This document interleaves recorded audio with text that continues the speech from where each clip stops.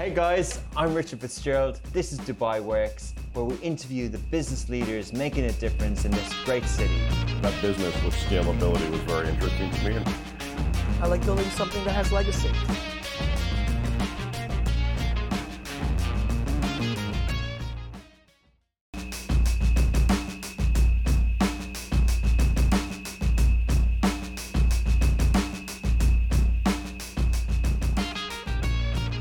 That week flew by. So many things going on. Dubai is so active as usual. I feel like a broken record saying this at the start of the show, but it is. This weekend, we have media partnerships. Love in Abu Dhabi, a media partnership with Monster Jam. I know that's popular with a lot of kids, and it's taking place in Etihad Arena.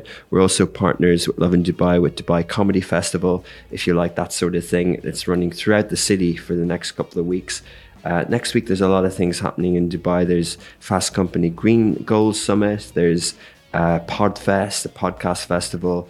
And there's also CabSat, an industry festival as well for the media industry. We had the King Coronation last weekend from the UK that was broadcast. And that topic does come up about the car that the King drove in before he was coronated on this week's special guest today. So enjoy the conversation.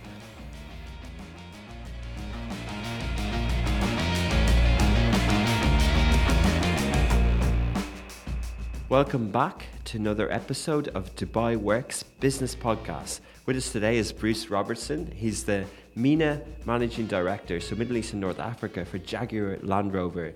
They are a multinational automobile manufacturer, I'm sure you're well familiar, who produces luxury vehicles and sports utility vehicles as well. So we're going to talk about everything Jaguar Land Rover today, the automotive industry in Dubai and across the region, and what's in store for the future. Good morning, Bruce. Morning, Richard. Good to be here. Thanks for coming on. Great. So obviously a household name, a well-known company. Can you tell us a little bit about how would you tell someone who hasn't heard of Jaguar Land Rover what the company is and what it does? Well, I think the history of the company is very important. Everyone knows what a Land Rover is. 1948, the vehicle was introduced into the world and has been synonymous with off-road driving and performance over 75, 80 years. Jaguar is not dissimilar. Started out as Swallow cars many years ago, in the 30s, I think it was, delivered many performance vehicles, ultimate luxury vehicles. But more importantly than that, we're a company that advances technologies. We're a company that is an engineering company, a manufacturing company, all combined into one. And we look forward to the future as well. So a dynamic environment in which we work, whether that is from an engineering perspective, from a driving perspective, or a customer ownership perspective. So really exciting. Yeah, definitely. And, I think, it's such a broad way to talk about it. It was an unfair question, but I'm sure people would love to learn a little bit more about the history and then obviously what the company does today. But, let's just break it down a little bit. So both of the brands, the household names that you mentioned, have different origin stories, and then they sort of came together. Can you walk a little bit through just sort of the macro milestones as you were starting to do there and to how we got to this group that we are today? Yeah, sure. I mean, we take a step back. Let's look at Jaguar. Started out as Swallow sidecars. In the UK, the manufacturing of vehicles. Many of our plants actually through World War II were used to build Spitfires. So we have a deep heritage in a lot of manufacturing in terms of aluminium. And what's happened over the years is obviously the motor industry has evolved. The vehicles have evolved. Our ownership experience and our client base has changed, and we've grown as a small company in the United Kingdom to a global player now. That's on the Jaguar side of the business. Had a number of different owners, but in, I think, 2008, we came together as one under Tata. On the Land Rover side of the business, we go back to 1948, as I mentioned. The advent of four-wheel drive, for want of a better word, vehicle used throughout the 50s, 60s. And a lot of engineering first in terms of actually off-road driving, in terms of luxury going off-road. And the product development over the years has been from, we've had this tremendous breadth of capability where a car could be used as a fire engine to now a luxury Range Rover that drives the Queen or the King around. So there has been that advent. We've had a number of different owners. I think in the 28 years I've been with the company, we've had 4 different owners. We are currently owned Jaguar Land Rover by Tata, a massive Indian organization, Indian-owned company, and a fantastic company to be part of. A global organization with many hundreds of thousands of workers and hundreds of billions turnover. So a real, a real coming together of two British brands under different international ownership. And I think as the company has grown over the years, our breadth of appeal to customers has been massive as a result of our multicultural orientation to where we manufacture our cars, where they're engineered, and to whom we're appealing. Amazing. And what's the, we mentioned at the top, Middle East and North Africa.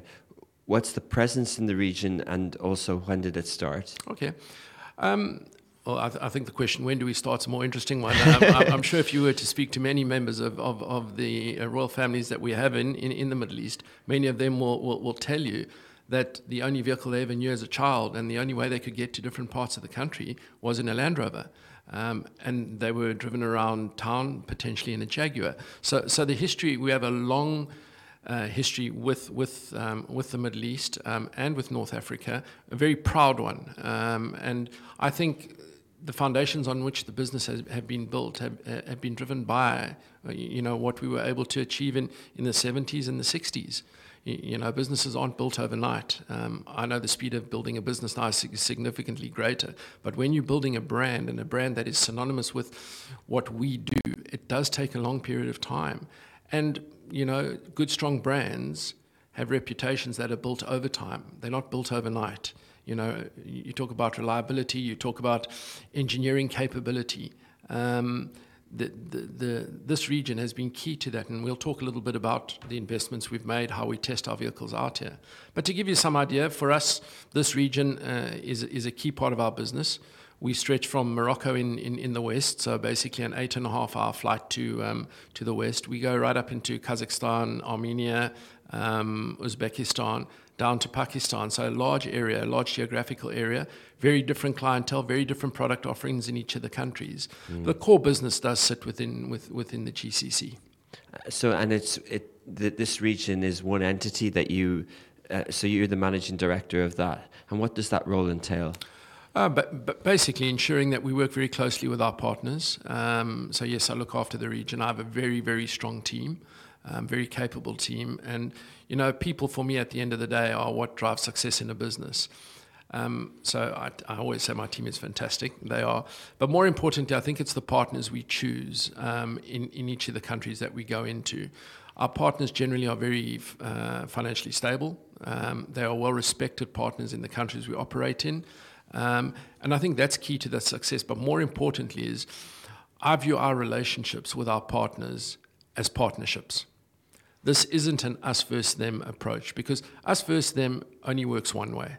When we've got a pure business partnership, there is benefit to both teams, and we go through the good together and we go through the bad together. And I don't think we can hide away from the fact some of the trials and tribulations that we've faced over the last 20, 30, 40 years as a company. Without the support of our partners, life would have been very, very different. Principals as well as partners. So the relationship that we've built up and that we continue to build is most probably the most important thing. What do I do on a day-to-day basis? I lead a team that determines what products we bring into the region, how they're serviced, how we go to market, the digitization, the evolution of the motor industry for Jaguar Land Rover in this particular region. I think as we go forward, that will change. Things are happening much faster. Our partners with whom we work are also adapting very quickly, and they learn from their other principles as well. So whilst I wouldn't say we copy, I would say that there's evolution and revolution to a degree in the motor industry that is happening very fast, and people are adapting. And if we don't adapt, we will die. And the typical structure is that there's a global parent company in the automotive industry, and it has different types of partners. You mentioned sometimes they can be national partners, distributors, but they're usually not manufacturing partners. Correct.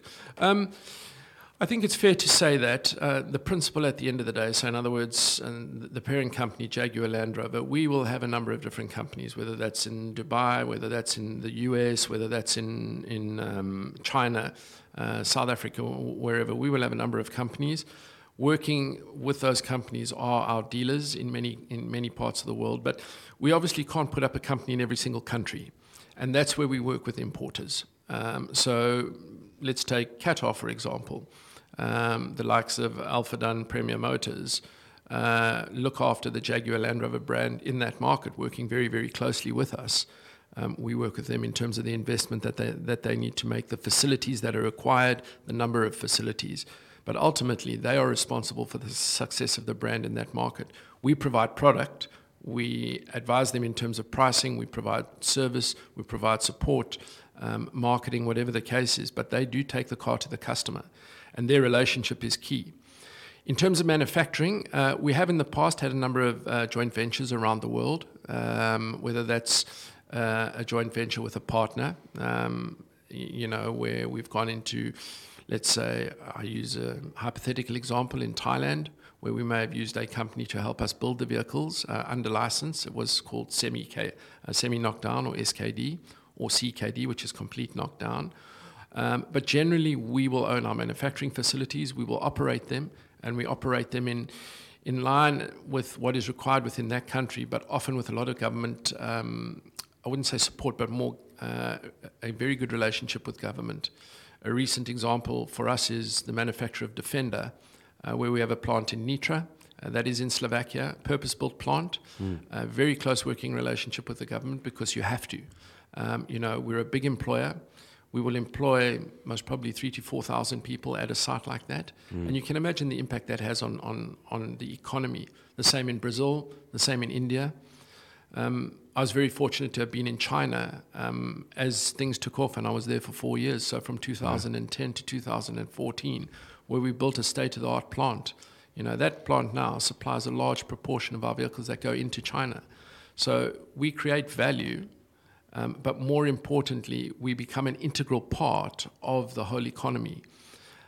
If you just think of a manufacturer, what's required to go into a motor vehicle and the support that is, the parts that are required, you get to a position where, it's not just about us building cars, it's about the manufacturers of glass, it's about people building wheels, about carburetors, about fuel tanks, and those have to come from subsidiary industries, and, aluminium coming from Saudi Arabia, from the Emirates, being shipped around the world. So when a manufacturer goes to market with a product, it's a very, very complex process, but it has an impact in terms of an economic benefit to many countries that I think at times is underestimated.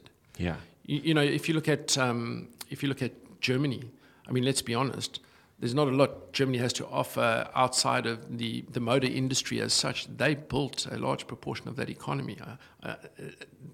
What I mean by that is, it's a pivotal role to the industry and the GDP overall. Exactly, and not dissimilar in other parts of the world. And whether that's Jaguar Land Rover or whether that's other motor manufacturers, we play an integral part to many organizations. Yeah, there's often, we often hear, especially in the US, big debates of where the manufacturing hubs would be and where plants are opened, and if Tesla are opening in Berlin, like there's old debates and the incentives to attract because of, as you mentioned, the jobs that those companies can create. But does it make your role harder or easier that you don't have to look after manufacturing at the moment in the region? It definitely makes it easier. Manufacturing is extremely complex. When you're bringing parts into a plant, the logistics, the operations, etc. I'll give you an example. A number of years ago, into our Solihull plant, we were bringing in roughly 1,000 containers a day. Where's that? Solihull is in England. Okay. Where one of our main manufacturing facilities are. So you can imagine parts coming in by ship, coming in by road from Europe, from all over the world, and having to make that. It's a very, very complex operation, and hence the level of investment and infrastructure has to be very, very strong to ensure that you can build cars. Because if you don't have a pink seat that needs to go into a car, the line stops. And how does but in that sense, you have to trust, and I'm sure you will speak highly of the manufacturers that are owned by Jaguar Land Rover, but you have to trust that they will provide you the vehicle that's obviously of high quality and high spec, but also then localized specs. And without sort of not necessarily talking about the industry overall, but what does Jaguar Land Rover do differently for this region? Well, I think first of all, one of the key things we do is we engineer our products for this region. We have 5 test centers globally, engineering test centers. One of them is in Dubai. Okay. So we will engineer our vehicles based on the performance out here and the requirements out here. And you purpose-built that in, where is it? So it's in Silicon Oasis. It's a 10,000 square meter facility that we have out there. And what we do is we will bring out what we call engineering mules. We will test them out here, because when you put a car in 70 degrees in the sand in the desert, it's very different to how it reacts to minus 30 in snow in Colorado. You know, parts react differently. And it's in that environment that we have to engineer our cars, because the last thing we want is a vehicle that is not fit and engineered for purpose. In what sense, you know, I'm a bit naive on this, but how would the part react differently to weather? Well, I mean, you just think about, you know, heat. You get overheating, it's like a simple television or a simple hairdryer, whatever the case is. You can imagine if that overheats, the engine could melt. You know, you might blow a hose because the hose hasn't been tested to the right temperature, to the right pressure. You'll have different water pressures that go through the engine at different temperatures. So we have to make sure the cars are fit for purpose. And the sand that we have here in the desert is different to the sand that is in Arizona. It's very different to the snow in Russia, wherever you might be. And the car is a multi-purpose vehicle. So it has to perform to standards. And that's what we do here. We engineer the vehicles so that they are fit for purpose here. Our colleagues will do the same in the States. They'll do the same in Sweden, you know. And at the end of the day, we make decisions based on what is fit for the product, what is fit for purpose, and what the customer wants. Yeah, interesting. Because, you know, often when the customer is looking at specs and the region, they look at the different specs that's available on the model on the year in the Middle East, but they don't consider as such that it could be fundamentally different product that's already built for purpose with the climate and everything in mind. Yeah, well, I'll give you an example of that. You know, in the UK, why would you have cooled seats? You know, whereas in the Middle East, you get into your car, and on our product, you have the option of cooling your seats. The same as in the UK or in Sweden, you might want to preheat your cabin. So in other words, before you're about to leave home, 5 minutes before, 10 minutes before, you turn the car on through an electronic remote, car comes on and it preheats the cabin to 25 degrees. The same can be said for the Middle East. Why do you want to get into a car that's 50 degrees Celsius in terms of heat, or 60, when actually if you could preheat it, or pre-cool it, you don't want to preheat it, you pre-cool it to 23, 24 degrees, you get into your car, it's a much better ownership experience. So it's making sure that the specification is fit for the market. You know, the road conditions, African road conditions are very different to Middle East, very different to the UK, very different to the US. Different tar, different road surfaces, etc. So your tire usage, the rims that you put on the vehicles are all very, very different. Fundamentally, the cars are still the same. The cars will still perform. But, you know, we engineer very specifically for this market and the markets that we go into globally. And your structure allows for that in terms of the feedback that you get from the market here. It's receptive globally. And I'll give you a real example. 25 years ago, we listened to what people said here. Now we act on what they said. And we have research groups. We come out here 3, 4, 5 years in advance of new product coming. We ask the customers what they want. And whether it's a different type of leather, whether it is a different styling of the vehicle, etc., we will listen and we will take that feedback back, and we will build models in the UK that satisfy the demand for what our customers want here. And I think more importantly, you know, we're listening to customers around the world. What we are starting to see, though, is the globalization of customers and customer choice and taste.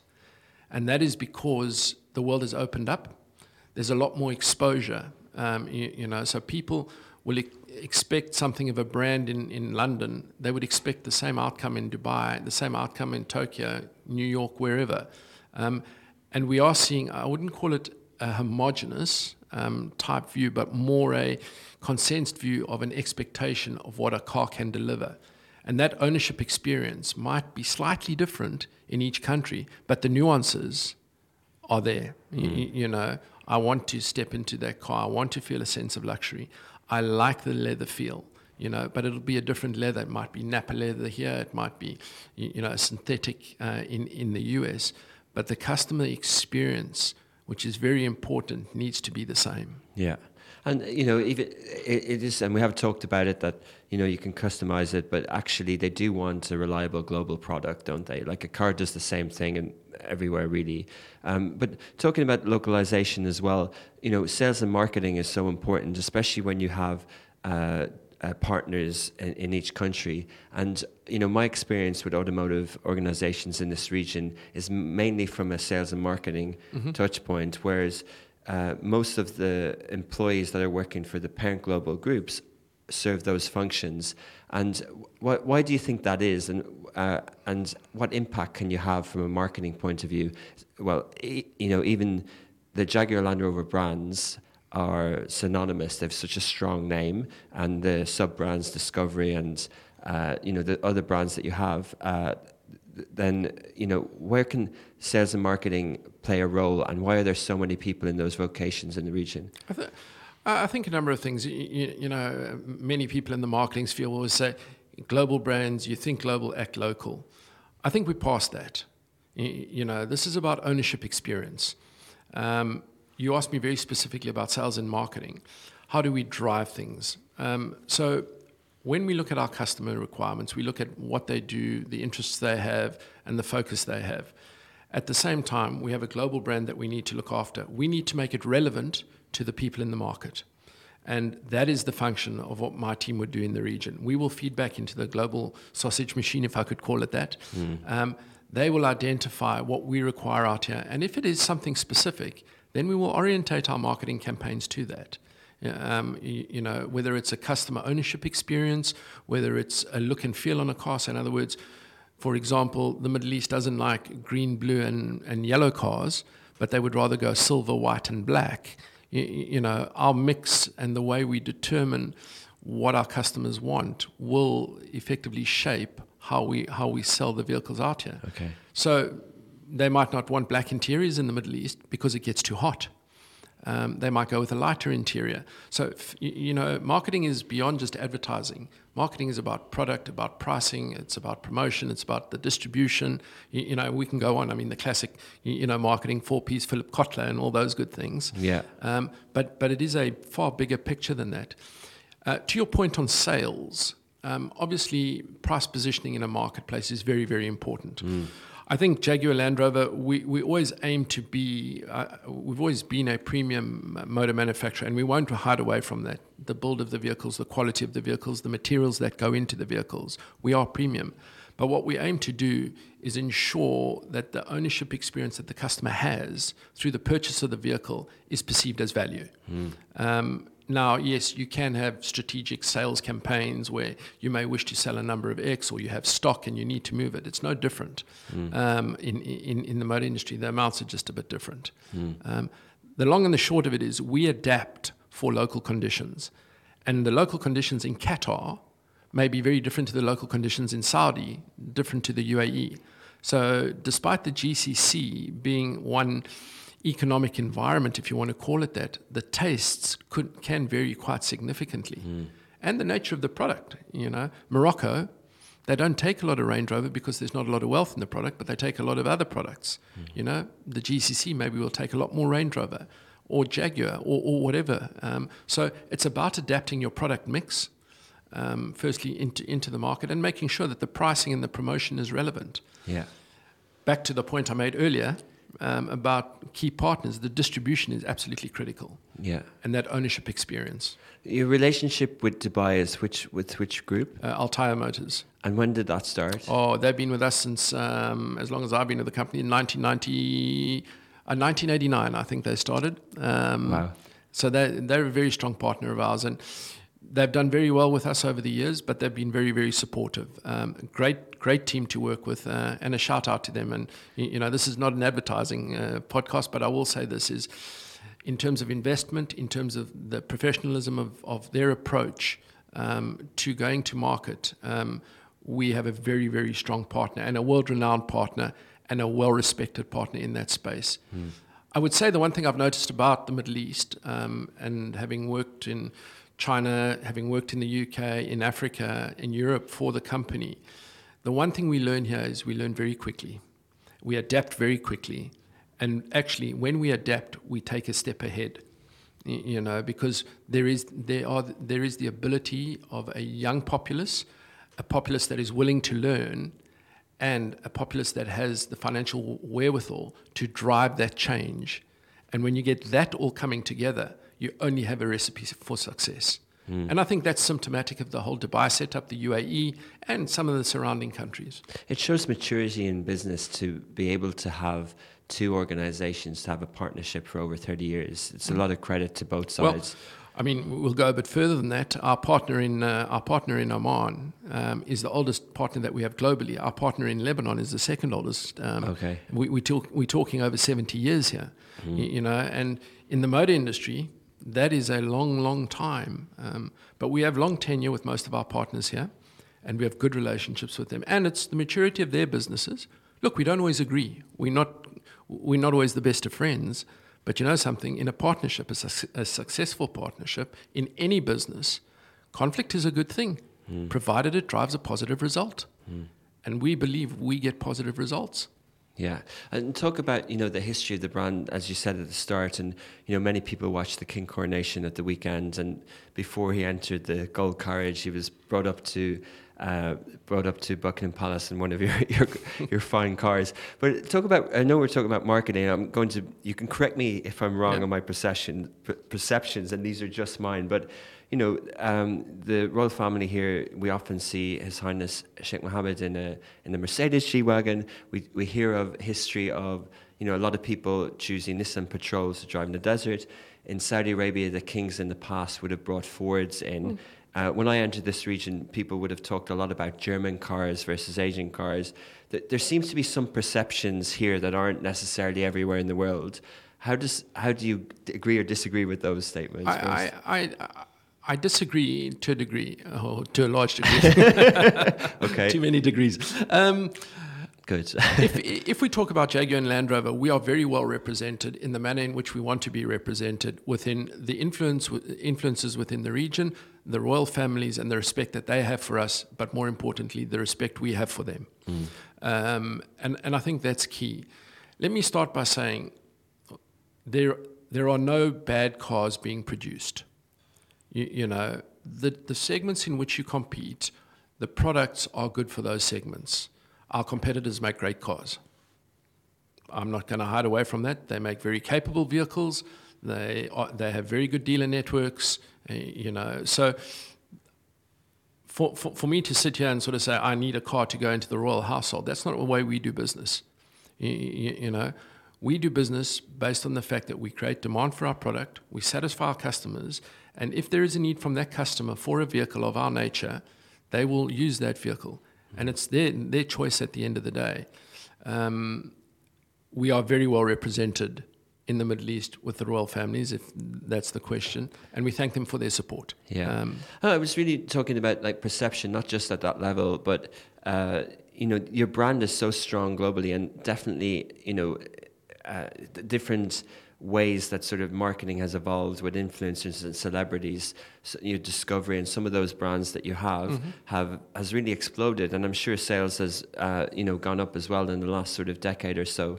And from a price point and from a positioning point of view, we in other sectors, in other industries, like in retail and fashion, we see the values of those holding companies going up and up and up. Is it wise to be positioned to a more affluent customer even when there's macroeconomic challenges going on? Okay, so I think we're down to the turnover is vanity, profit is sanity debate. And there's the old, the core cliche of what are we in business for? Are we in business to be the biggest, or are we in business to effectively drive a shareholder return? And I think as Jaguar Land Rover, we've been quite clear about that in terms of our stated aims and objectives. We have moved away from being a volume manufacturer. We make no bones about that. We are competing in a much smaller segment of the market where profit is key, and we have some financial returns that we have to hit. Our key shareholders, they wouldn't be investing in us if they didn't believe we could do that. So I think to answer your question, this isn't about a mass market scattergun approach. This is about targeting where we compete and where our products compete the best, the segments in which we compete, but more importantly, it's about the level of return. Return for ourselves and for our dealer partners who make huge investments. And at the end of the day, we come back to the customer. The customer has to be comfortable parting with hard-earned money, and the experience they have needs to be seen to be value for money. I could think of nothing worse than spending a fortune on a vehicle and walking away from it thinking, I shouldn't have spent that money. So it's the fulfillment of the promise, the desire. Yes, marketing does change. The focus does change. If we look at the way we work with the media now, gone are the days of multi-million pound press launches, fly the guys business class, put them up in the best hotels, etc., etc. Now, and only motoring journalists. Now we have lifestyle influencers. We work a lot with them, and that's changing, and it's changing very, very fast. Recently, we had the global launch. So the global launch of the Defender 130 in the UAE, in Dubai. Now, for us as a manufacturer to do that is a statement to this country and to the region that Jaguar Land Rover are entrusting the launch of one of their most important products to this country to effectively showcase to the world. Traditionally, we would have bought out motoring journalists, we would have put them up in a nice hotel, go for a nice drive in the desert, thanks for coming. It's about a lifestyle experience now. So we had influencers, we had people who I would not normally have interacted with coming out here, young people, 22, 23 years of age, but who've got 1 million followers, 2 million followers. And their lifestyle approach is very, very different, and that's what we're aiming at. So there's a significant shift in terms of ways to market, ways to marketing, and effectively getting your message out there. Fascinating, and it seems to be working. Or, can you give a top line? How is performance since in the region? Is the automotive industry doing well in Dubai at the moment, and what's the outlook like for the year ahead? I think there are three things that always drive economic indicators: purchase of houses, purchase of watches, and the purchase of motor vehicles, particularly in this region. I'm being a bit facetious. Yeah. In this region, we're very oil dependent. The economies are very hydrocarbon driven, and that is the basis of it. With the prices where they are at the moment, the economic environment is very, very positive. Where there's positivity, there will be for the motor industry. The last 18 months, 2 years in the industry are fantastic. I will tell you from a Jaguar Land Rover position that our volumes are up basically twofold on where we were 2 years ago. Wow. And I will go so far as to say this, and many of your colleagues have challenged me on this, is how much further can we go? But more importantly is, why have you such long waiting lists? Why is that the case? Why don't you bring more cars? Because actually, we are not a mass market manufacturer. We create demand for our product, but at the end of the day, we are seeing tremendous growth in our business here. I won't give you the exact percentages because that's proprietary information, but this is one of the fastest growing regions for us as a company globally. Wow. at the moment. And versus when I arrived here 9 years ago, we're a very, very different organization, as are our partners, who've grown significantly. Demand is good. I just wanted to go back on how you launched that car. What's your view on the presence of motor shows now and what their impact that they have, the importance that they have in the industry? I think, well, we've seen over the last 5 or 6 years the decline of motor shows. In my opinion, motor shows are things of the past. Okay. There are certain countries where motor shows are still key. China is one. There are a few selling shows around the world, particularly in Europe, even though they've reduced in size and complexity. I think the big issue on a motor show was it was always glitz and glamour. It was always about demonstrating and showing new cars, showing new models, and it was an expensive way of getting the message across. But when you bring the world's media all into one space, it's very easy to get a message across. And we didn't have the forms of communication that we've now got.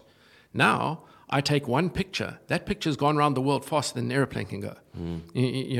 So I think the advent of technology, digitization, which is a key strategic pillar of ours, has changed things significantly. It's made us more cost efficient, which drives a greater shareholder return.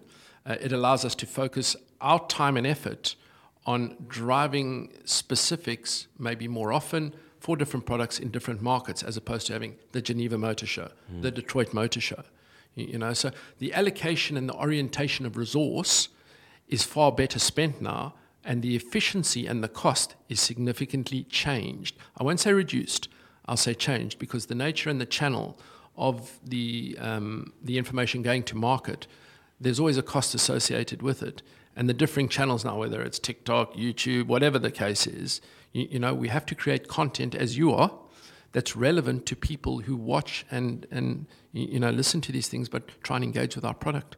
But do you think that, there were obviously other benefits of congregating and meeting people, that maybe if the cost wasn't as much moving forward, that you would still have some sort of need to have that type of event? Well, I think we step out of just the motor show. We just step into normal business life. Okay. You look at Teams and the advent, or Zoom, whatever, the advent that had over COVID. I know for a fact that whilst we had these discussions, they were never as intimate over the air as they are one-on-one in a cup of coffee. Yeah. And my business relationships that I have with my partners, I do not do on Teams. I will go smell the coffee. Okay. Shake their hand, see them eye to eye, and discuss things that we want to discuss. Because a business relationship is not just about what can you give me, what can I give you. It's about understanding who you are as a person, understanding your business, understanding the economic environment in which we're competing, the products that are being offered.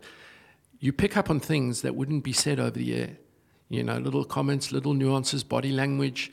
So for me, to answer your question on a far greater global scale, the motor shows allowed for that, but it was a very insular environment. We're not an insular environment anymore. Who would have thought that we'd employ 3,000 software engineers? Wow. 10 years ago. And what is our highest level employment? Most probably software engineers at the moment. Who would have thought that motor manufacturers are investing in tech companies to drive their agenda?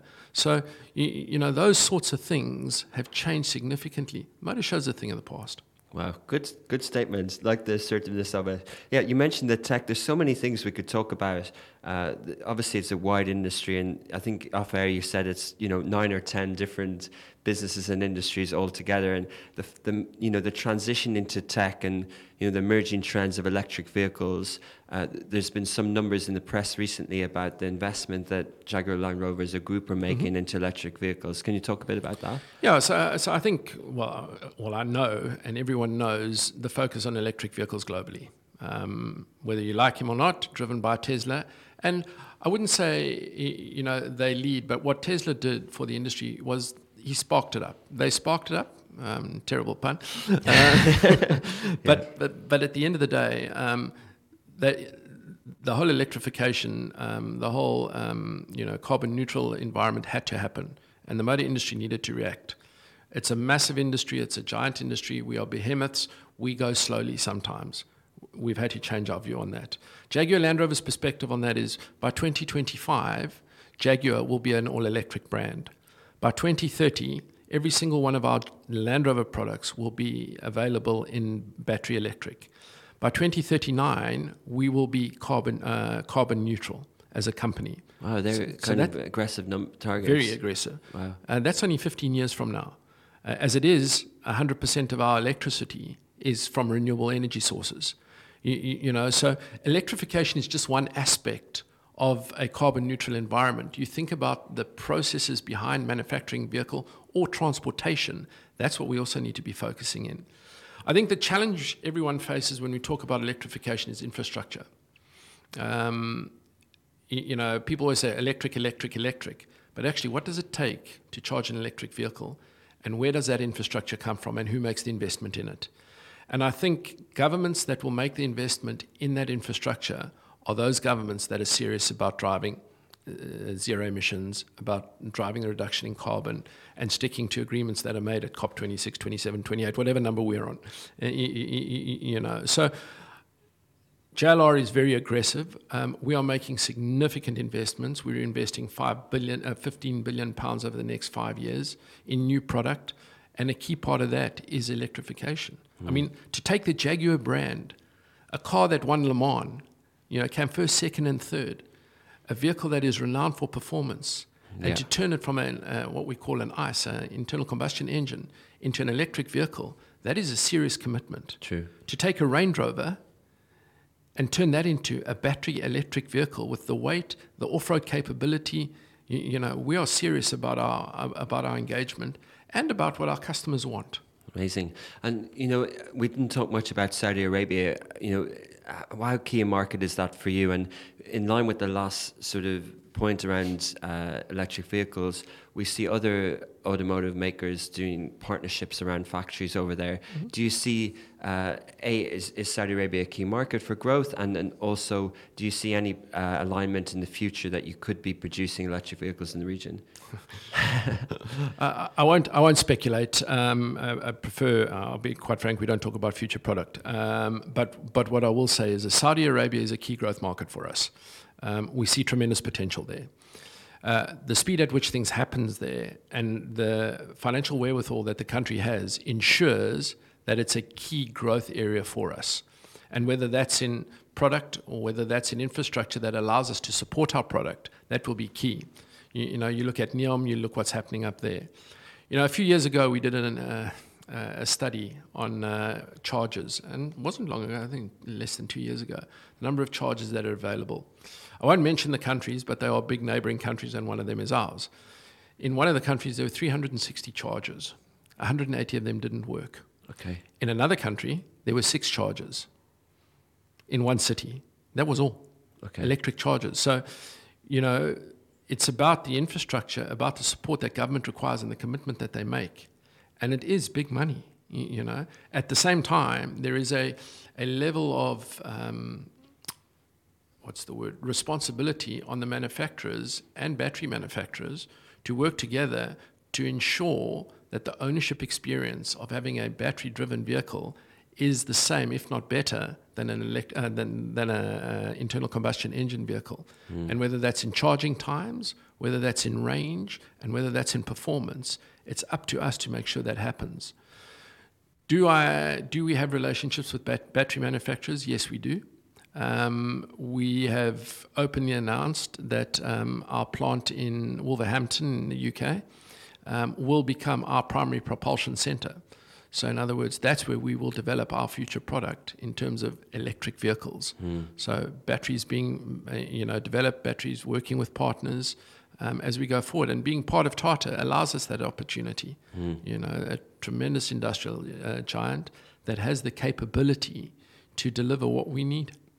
Okay, so it mightn't necessarily be around electric vehicles. And, the government, especially in the UAE, I was at a press event recently with Uber, mm-hmm. and to achieve their targets globally, they feel that they will easily do them here because of the support that they're getting at a government level. So, but I wonder, you've worked in many regions around the world. Yeah. In China, which is obviously a huge economy and sort of a superpower now, but and we have Saudi Arabia potentially joining BRIC and BRICS now, but typically we would wonder, of the BRIC emerging markets, which of them emerge? Did Brazil and did Russia emerge, and then India has and China has? Do you think that this region will grow beyond the emerging market tag? I think a lot will depend on the success and the wherewithal with which the key countries drive change and social acceptance globally. I don't think we could shy away from the fact that there are negative perceptions of some of the countries in the region. Let's not beat around the bush on that. Do I think there's the financial wherewithal to do it and become key global players? Absolutely. I mean, we are talking Qatar, we are talking Saudi, we're talking the UAE. These are the wealthiest countries in the world, or some of the wealthiest countries in the world. Do they form an integral part of global economic environment? Very definitely. I mean, why South Africa sits in the BRICS environment, for me, is beyond, and as a South African, I don't understand it. Okay. I look at the success of Saudi, I look at the success of the UAE, Qatar, even Kuwait to a degree. And there's a very high standard of living for the Kuwaiti people. You look at that, and the financial wherewithal within the region must make us the right place for future investment. However, you need to be able to offer something. People won't invest for no reason. and whether that's financial, incentives, whether that's, you turn Dubai into a financial hub, or Saudi's NEOM electric development, whatever the case is, there needs to be reason for investment as opposed to nothing there. And I think that's going to be key to the success of the future. Okay, interesting. And the wider region, sort of North Africa and even, in Pakistan and places like that, do you think that they can, irrespective of your business, just economic outlook, would you be optimistic? Yeah, I am. I mean, you look at Morocco. Morocco has and is developing very quickly. Their growth over the last couple of years has been significantly ahead of most African countries, most European countries in terms of an economic environment. I mean, people will say, you can read growth figures how you want them, but if I use specific examples in that country, the football team.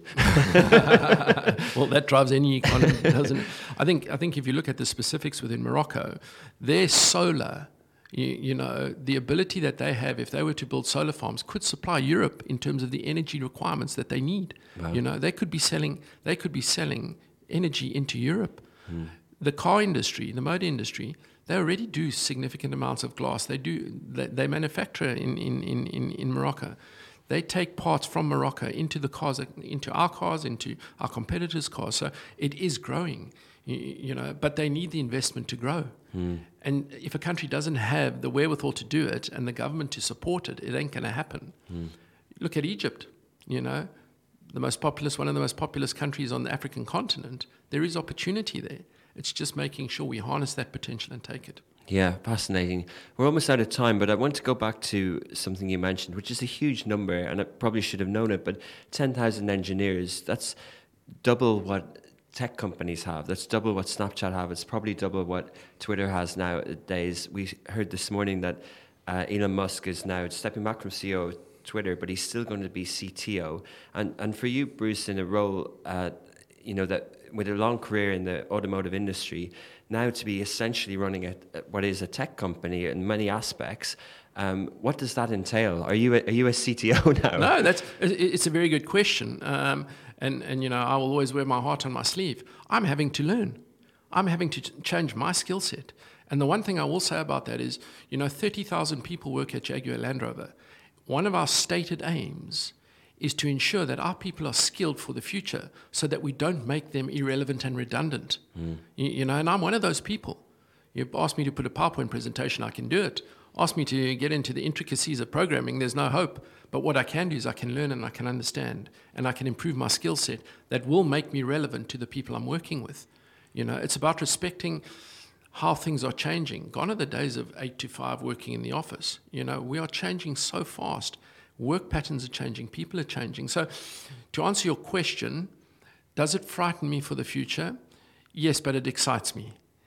And it's those people who take the opportunity to better themselves, so whether they're old dinosaurs who've been in the motor industry for 30 years, selling cars and now having to adapt and become IT literate and orientated, that's what we need to be doing.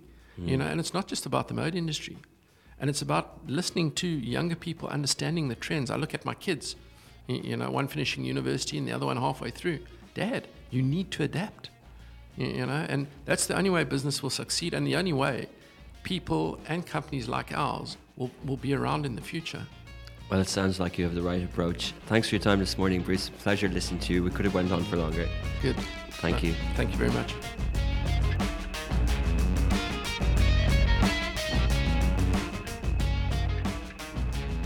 Well, sometimes when we speak to a global company, when we have someone senior in the region, it's hard to fit everything in because there's so much you can talk about.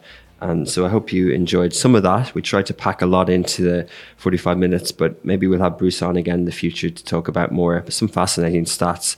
I always wanted to own a Jaguar, and now it seems like it's definitely going to be an electric vehicle, as they'll be 100% electric owned vehicles by 2025. Fascinating statistic. Thank you everyone who listens on the podcast. You can also catch Smashy as a streaming service on smashy.tv on the web, on iOS and Android, but also on smart TV devices. We recently announced partnerships with many different partners, from Daily Hunt to TPay to Visha app. So the places where you can catch Smashy in an ambient way are more and more accessible than they have been in the past and will continue to be in the future. Would like to thank our producers, as always, Ali Khalil, who's been putting together this episode today, and Shiri Al-Kindi, who organizes the guests and the distribution and everything that goes on behind the scenes. Thank you to them, and of course the Smashy and Love in Dubai journalism and editorial and social media teams who push this out on different platforms. We'll be back next week with another episode, 11 o'clock on Friday. It'll be live, and then you'll be able to listen to it on Friday afternoon. Enjoy the weekend.